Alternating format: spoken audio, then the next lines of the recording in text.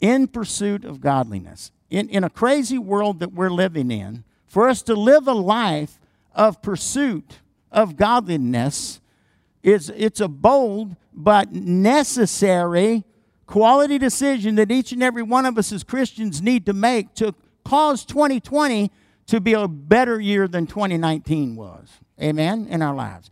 Every year that we live, we should be getting closer to God. We should be getting stronger in God. We should be getting stronger in the Word. Amen? And this is going to kind of lay out a map from the Word of God, and I'm going to tell you why I believe God led us here. I believe that we can share with you over the next 4 weeks why God has brought us to this subject. You know, this is the antithesis of what's going on out there in the world. You know, the world says, you know, you're a free spirit. You can do whatever you want. And I'm telling you, to an extent, that's crept into the church. Into the church. How does heresy get into the church? It creeps into the church on the back of truth. That's how heresy gets into the church. It mixes itself with some truth and disguises itself and camouflages itself and comes right on in, right?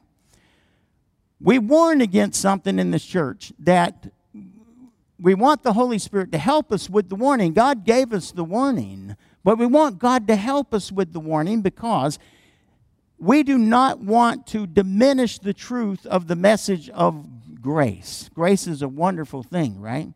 But God never gave us grace as an excuse to sin.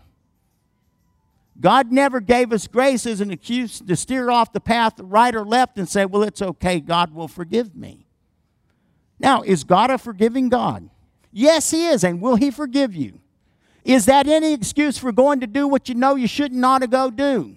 No, it's not. Amen? Matter of fact, I will classify that in the dangerous column. Playing with sin is in the dangerous column. You know, it's in the dangerous column. Why would we want to slap God like that? That's the question you got to ask yourself. And you got to think in terms like that because it is personal. It's personal. Our relationships with Father, our relationship as an individual with Father is very personal, right? Now, what are we going to do? We're going to get off into Timothy. We're going to bounce around in Timothy and some other scriptures. And why are we going to do that? If you know anything about the life and the relationship of Paul and Timothy, you know they started out in a rough patch. Did you know that? Paul was a very overbearing and stubborn individual, and he believed his opinion was right and everybody else's was wrong. And for the most part, he drove the nail straight, right? They had a parting of the ways because Timothy wanted to do a certain missions trip, and Paul didn't want him to do it. Paul said, you need to come with me. Now, if Paul was going to be a mentor to Timothy, it was probably not a bad idea for Timothy to spend time with Paul. But Timothy was not ready to commit to that mentor-student relationship, number one. And he wanted to go on this other trip. I mean, he just made his mind, I don't care what Paul says, I'm going, right? And Paul got extremely upset with Timothy about that. And they had a splitting in their relationship. This was early on. And Timothy took off on his own trip. Paul went on a different trip. And Barnabas went with Timothy to look after him, to watch over him, to be with him, to pray over him, to invest in him, right? Because Barnabas at that time was more what Timothy needed than Paul was, because Timothy wasn't ready to be mentored the way Paul wanted to mentor him. So you fast forward in life and say, you know, Paul's older, he's in prison in Rome, and he's writing these letters. What a story, what a story. He's writing these letters, and he asks for someone to bring me my cloak because he's cold. If you ask for a coat, it's called your cold, right? Bring me my cloak, and bring me Timothy, for he is beneficial and profitable to me for the ministry. And what was Paul doing at that point in his life? He was making certain that Timothy knew that he loved him and that he cared for him. And that all of that back then when Timothy was young just didn't matter anymore. So when you look at 1 Timothy and 2 Timothy, it is the heart cry of a saint who's been living for God, who loves God, And he's pouring out his heart to young Timothy to help Timothy be a better preacher. And in reality, a better Christian. So do you think that the things he told Timothy are important to us? They are. They really are. Look at 1 Timothy chapter 6. 1 Timothy chapter 6. When you get there in your Bible, we're going to be reading verses 3 through 11 to start with, and I'm going to point out some things about why we're focusing on godliness, and especially because of these passages of Scripture.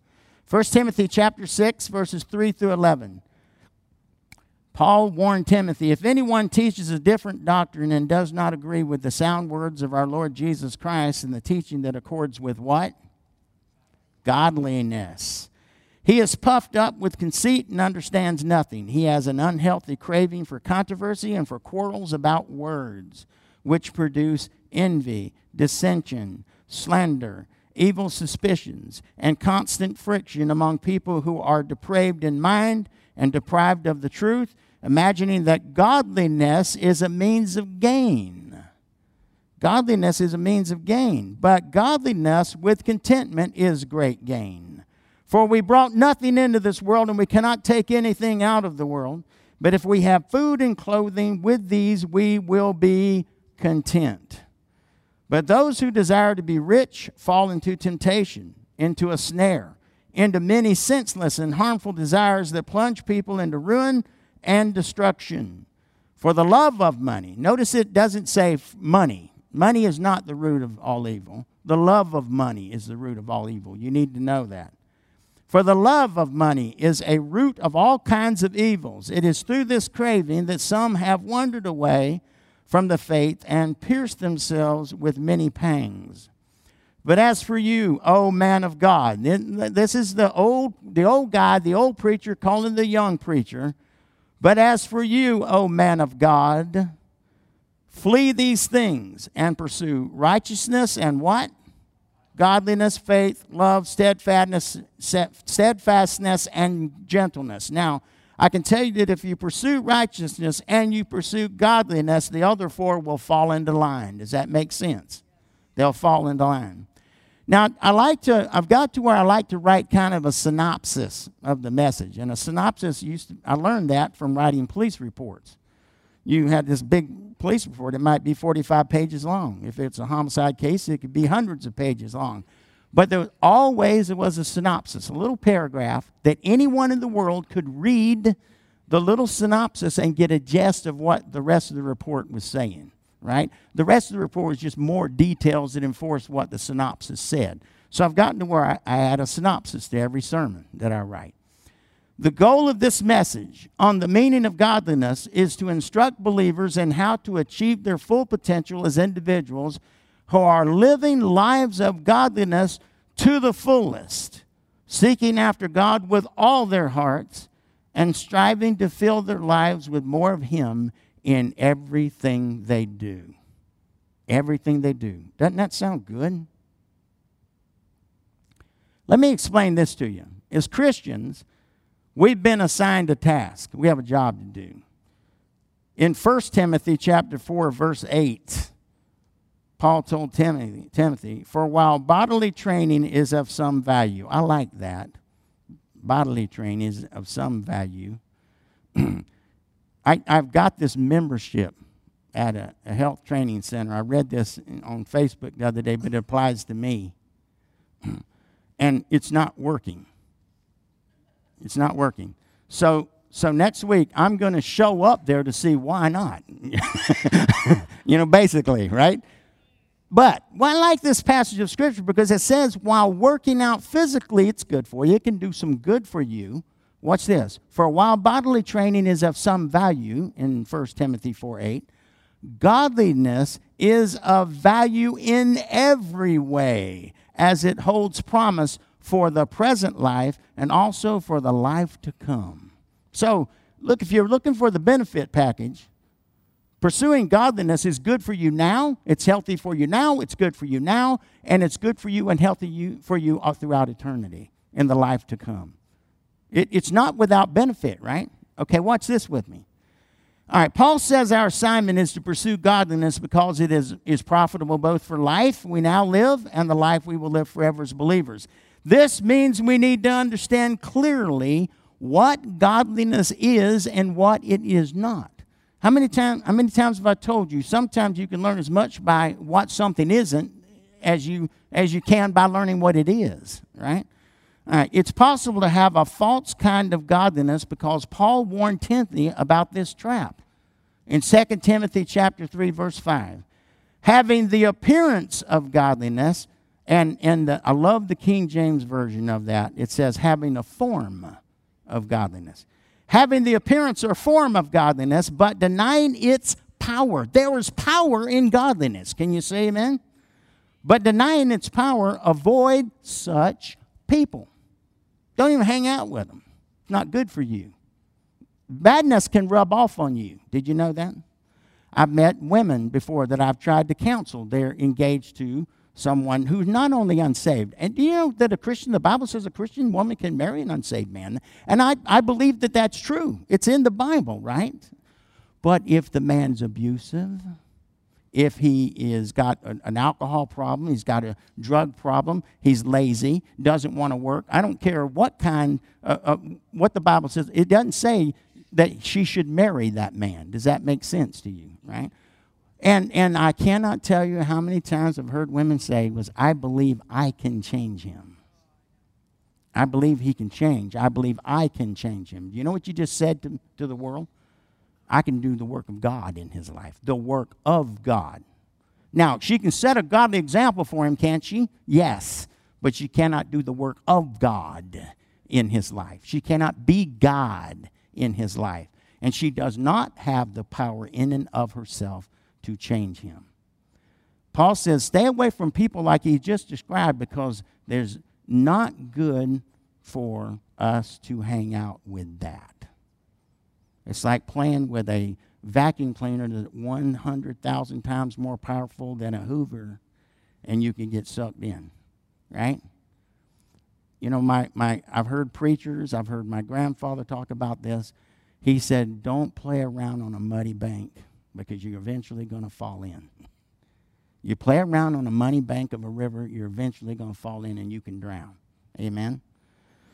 So he says in 2 Timothy 3:5, having the appearance of godliness but denying its power, avoid such people. It is crucial that we understand the difference between true godliness and its mere form or appearance. The Greek word for form or appearance means a shape, a silhouette, or an outline, not the full substance. So what is it? It's a shadow, right? When you see a person's shadow, what are you looking at? You're just looking at a silhouette. You're looking at the form of them, right? What this means for the issue of godliness is that it's possible to look the part of a godly person without having any reality. How do you know if you're looking at a shadow instead of the real thing? Because the Bible says that false godliness has no spiritual power attached to it. How many of you know that you can go out and spend a lot of money and you can get a Superman suit? You can get a Superman suit. You can get a Superman suit that looks like the one Superman wore if you want to spend enough money in the movie Superman. You can look like Superman, right? Here's what I wrote about this. It's like putting on a Superman outfit but not being able to fly.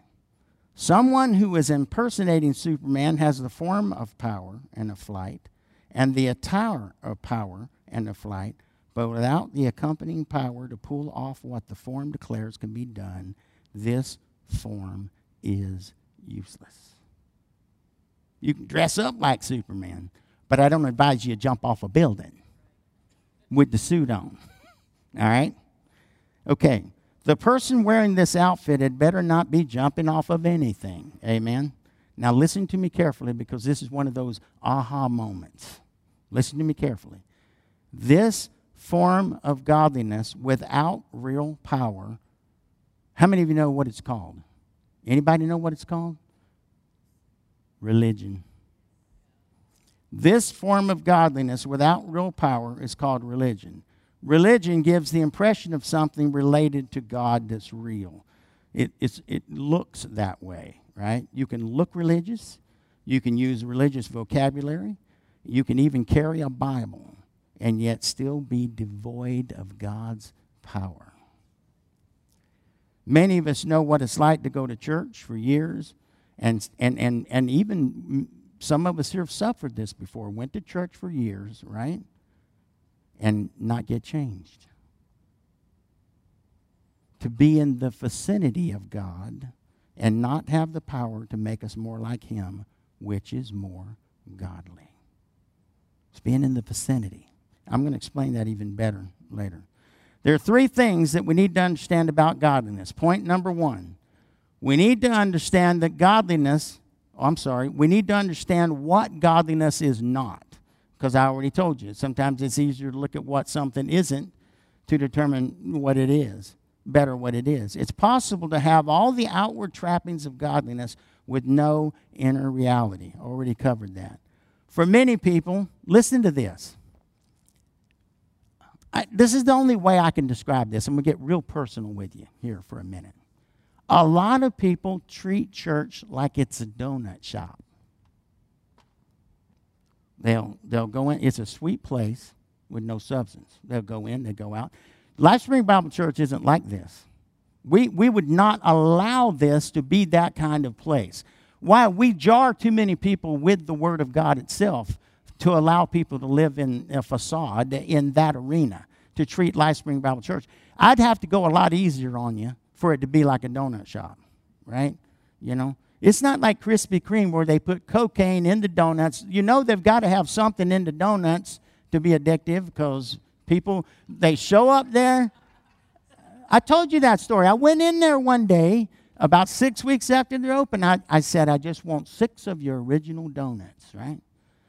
And this little 16-year-old girl smiled at me, and instead of reaching right in the counter, or in that thing, the case, and getting me out 6 of them original donuts, she smiled, and she turned, and she walked back into the cleanest meth lab I've ever seen in my life, and dipped 6 of them dripping donuts up off the rack that was rolling by, and smiled, and she's dropping them in this box, right?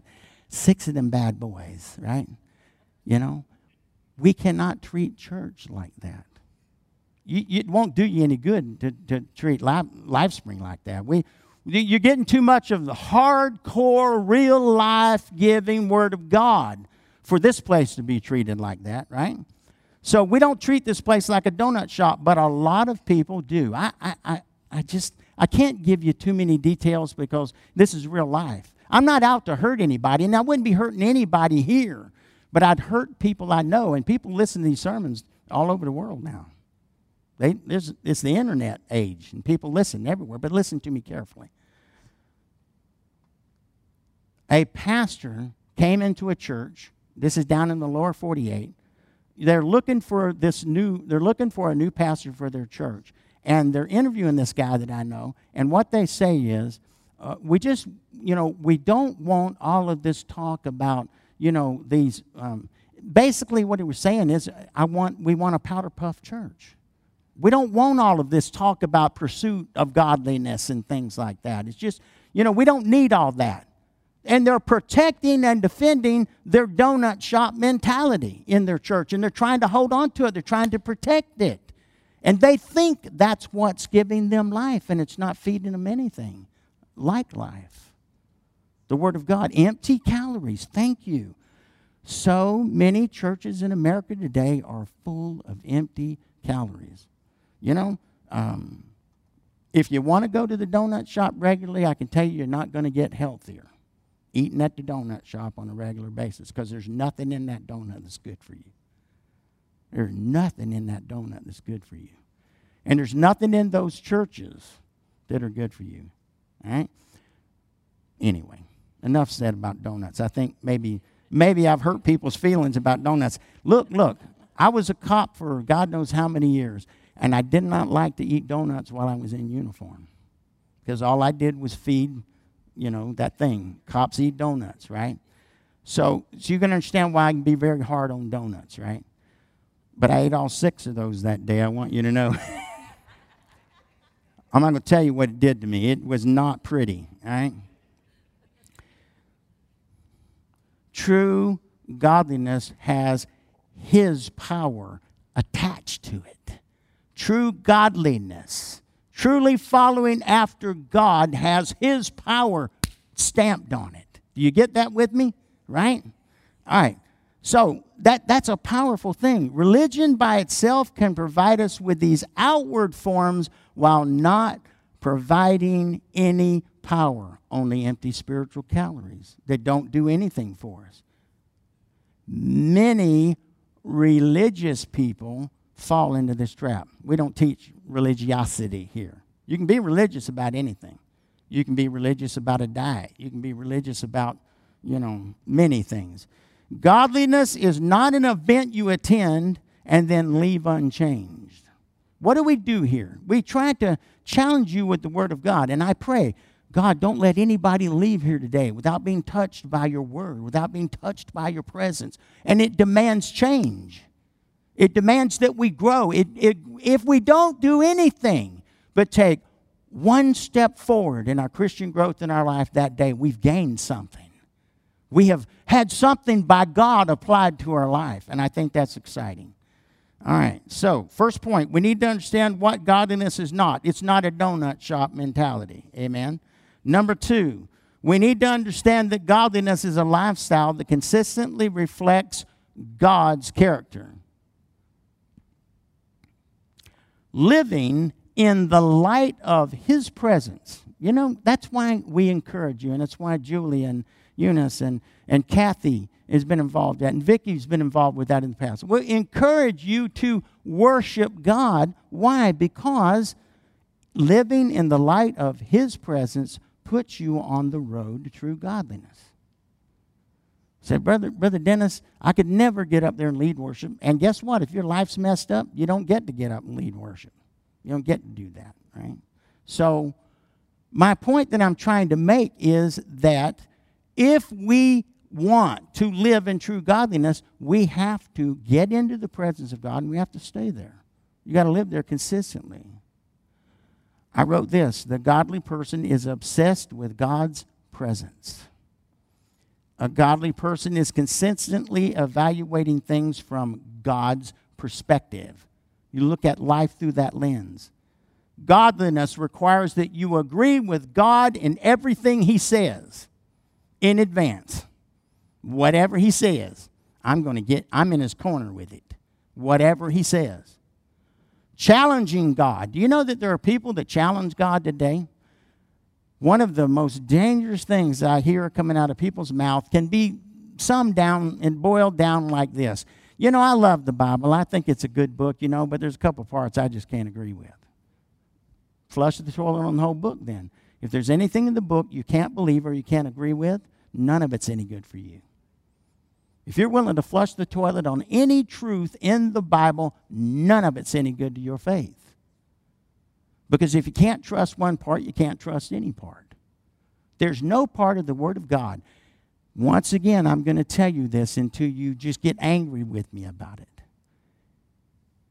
If we, as the children of God, can't trust this supreme being to be in charge of how one book gets put together from beginning to end, we can't trust Him for anything.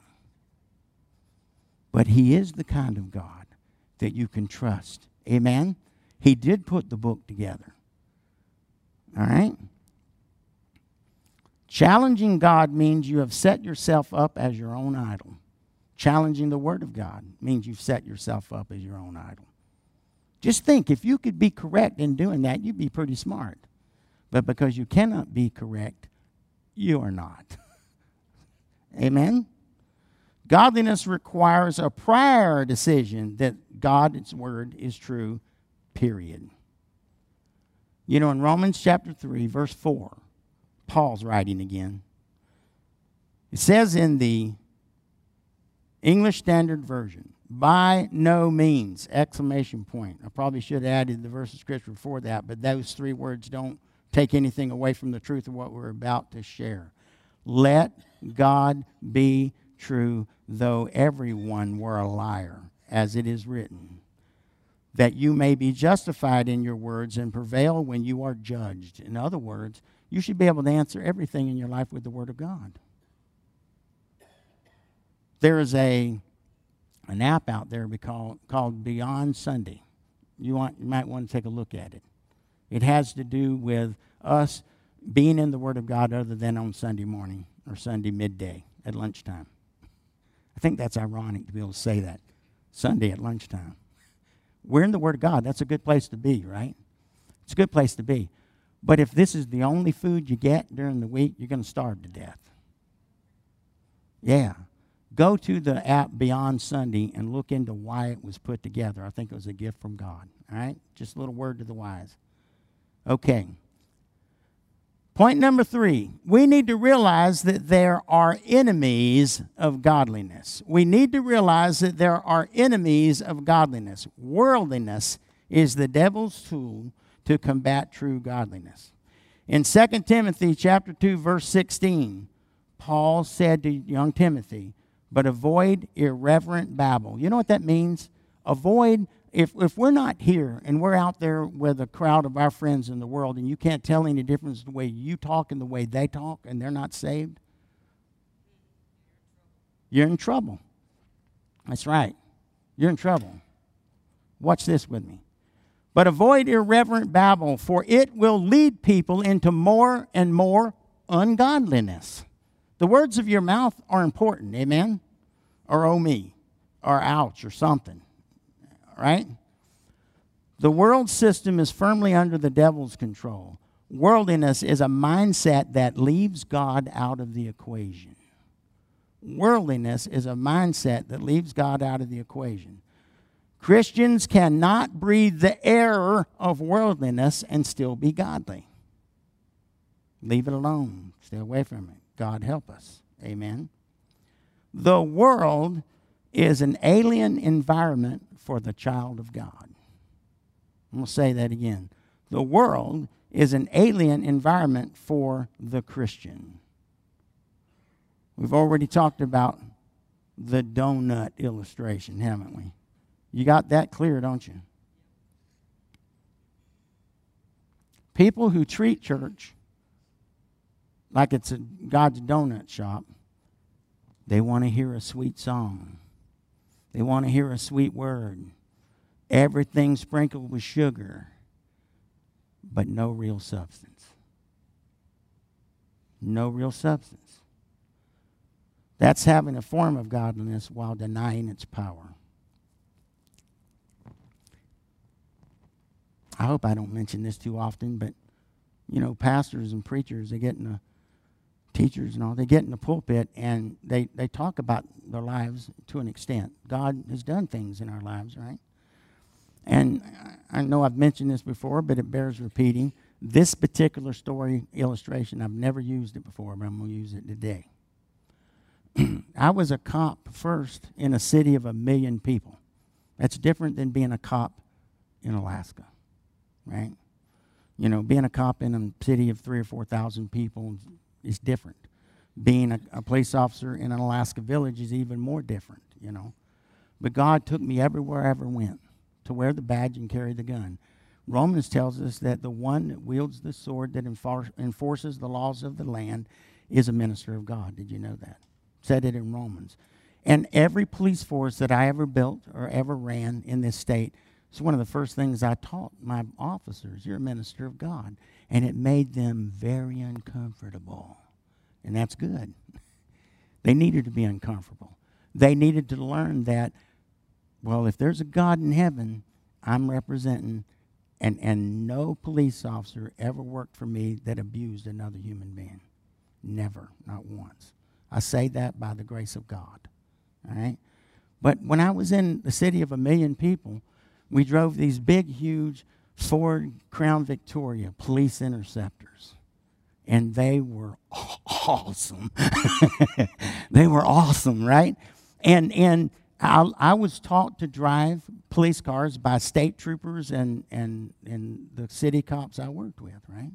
And then when I came to Alaska, I went to Alaska's academy and found out it's one of the toughest police academies in the country. I'm proud to say I lived through that, right?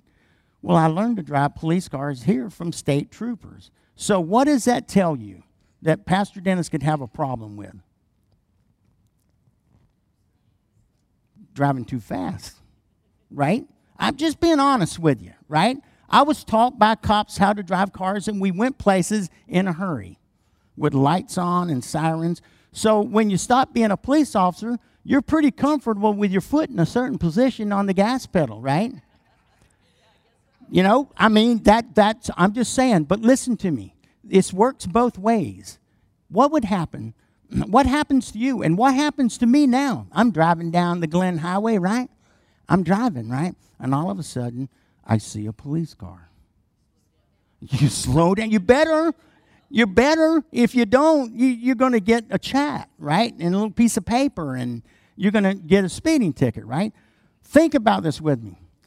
If I'm driving down the highway and a policeman pulls up beside me, I'm forced to drive differently. I'm forced to drive differently. Foot comes off the gas, taps the brake. Want to make sure. Look at that.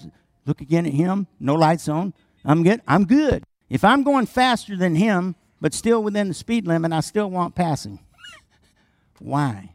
Because I'm affected by his presence. Follow with me here now, right? However, if he drives off and I'm no longer being watched, I can go back to whatever I was doing. No, really. No, you can do that. You can do that, you know. I remember Bill Enfinger, a pastor friend of mine, him and his wife Kay. Mention them by name. They're going to love this. Bill needed to sleep. They're moving to Oklahoma. They're going to pastor a church there. Bill needed to sleep. I don't know if I've ever told you this story. Bill's asleep. Kay's driving. They're pulling a U-Haul. He wakes up, and they're out in the Midwest somewhere, and she's driving 90 miles an hour. She's doing 90 miles an hour pulling a U-Haul. Well, by God, the man of God in her life is sitting in the seat there, in the front seat, and he says to her, Kay, you need to slow down. Well, by God, the man has spoken, right? Right? The man has spoken. Kay, you need to slow down. She just says, okay, right? A few minutes later, he looks over there. She's still doing 90, right? She's still doing 90 miles an hour, right? He says, Kay, I'm telling you, you need to slow down. She goes, okay. A few minutes later, she's still doing 90, right? Now, Bill makes the mistake of saying to her, Kay, you know in the Bible, when Abraham talked to Sarah, Sarah called him Lord. She said, yes, and when you're half the man Abraham was, I'll call you Lord. But that's not really my point, but I remembered that and you needed to hear it. What I'm saying is, her husband sitting there in the seat in front of her telling her news she needs to hear. And how many of you believe it was good information? Pulling in a U-Haul, full U-Haul, 90 miles an hour with an Oldsmobile, you know, like a Delta 88 or whatever, is not a good idea. But Kay's got her hands on the wheel. Kay's got her foot on the pedal. And as long as Kay's in the driver's seat, Kay can do whatever she wants to do. Do you understand what I'm saying? When the policeman leaves, you can drive any way you want. Ain't nobody going to enforce the rules on you, right? But that isn't the way God wants us to live our lives. He doesn't want us to drive that way either. I'll tell you that right now. You need to hear your pastor say that. That's important, right? But watch this with me. So I said, if I'm going faster than him, but still within the speed limit, I won't pass him because I am affected by his presence. Listen to me when I read it this way. However, if he drives off and I am no longer being watched, I can go back to my same old ways. Listen, the reason why I can go back to my sinful lifestyle of driving over the speed limit is that I am no longer driving in the light of his presence. I'm no longer driving in the light of his presence. So what does that say to us, children of God? That's why godliness is boiled down to a consistent pursuit of his presence. Because you don't feel like doing those things when you're in His presence, when you're in the light of His presence. Do you hear me today? 2020 can be the greatest year of your life, and I believe God wants it to be. But we're going to set a pace. We're going to set a pace. It's early. It's the first Sunday of the year. And we're going to learn about godliness. We're going to learn about why it's important to be pursuers of godliness. Amen? We want to be in the light of His presence as much as we can be there, you know? And oftentimes it's a choice. It's a decision that we make. I call it a quality choice. And it's the only way our lives are going to change. We cannot do it by ourselves. We can't do it by ourselves. Amen? Wow. I wrote this in terms of driving wrongfully when I know better is being sin, right? The moment I see that He left me and I can dismiss Him from my mind, my lifestyle changes. When it came to driving, I had become a sinful man. Does that make sense? I don't play that game anymore. However, if the policeman showed up again, I got holy again. But that's exactly the way we treat God, isn't it? The reason I would get holy is because His presence would have shown up again. That's the effect of living and acting with an awareness of someone's presence. We need to live with an awareness of His presence. Amen? So I've got a few takeaways in closing. So I'm going to take a minute. I'll read them to you. Too many people are not experiencing more of God because they don't live in His presence. They only visit His presence. As long as you are visiting, you can leave. Religion can give the impression of something related to God that's not real. You can look religious, wear religious clothes, use religious vocabulary, and even carry a religious book. You can even carry a Bible. You can hang out with religious people, and yet there can be no power. And once you say, I don't think God's right, you've judged God. How foolish is that? And a lot of people find themselves on the outside looking in because they don't believe the Word of God. They don't believe every word coming out of the mouth of God is true. We do. That's what we teach here, amen? Before He even says it. If God's going to say it, it's real. It's true, amen? If you judge God, you've become your own God, and another God is an idol. You don't have to be a criminal to be worldly. Amen? All you have to do is leave God out of the equation, and you just become worldly. You know, you can leave God out of the equation pretty easily. Just get buried in other things. You know, God's been dealing with me about the fact that we are so buried under so many myriad other things, cares of this life, you know. I've just come to the realization at my age that even when I was so far in debt in medical bills that I couldn't count, I mean, the numbers were just devastating to me. I've told you that before. You know, I don't even think about that anymore because I'm 63 years old, and for a major portion of my life, I was flat broke.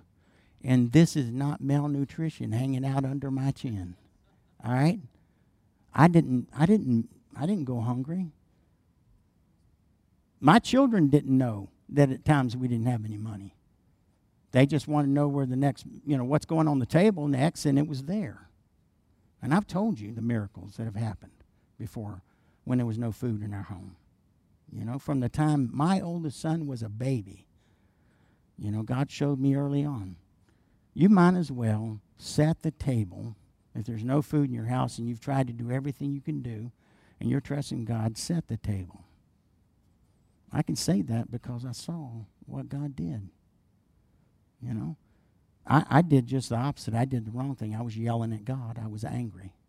Told my wife there was going to be food. Don't worry. You know, you got a little beautiful wife that's looking to you, and you've got a baby, and you've got one on the way, and there's no food in the house, but you tell your wife, don't worry. God will provide.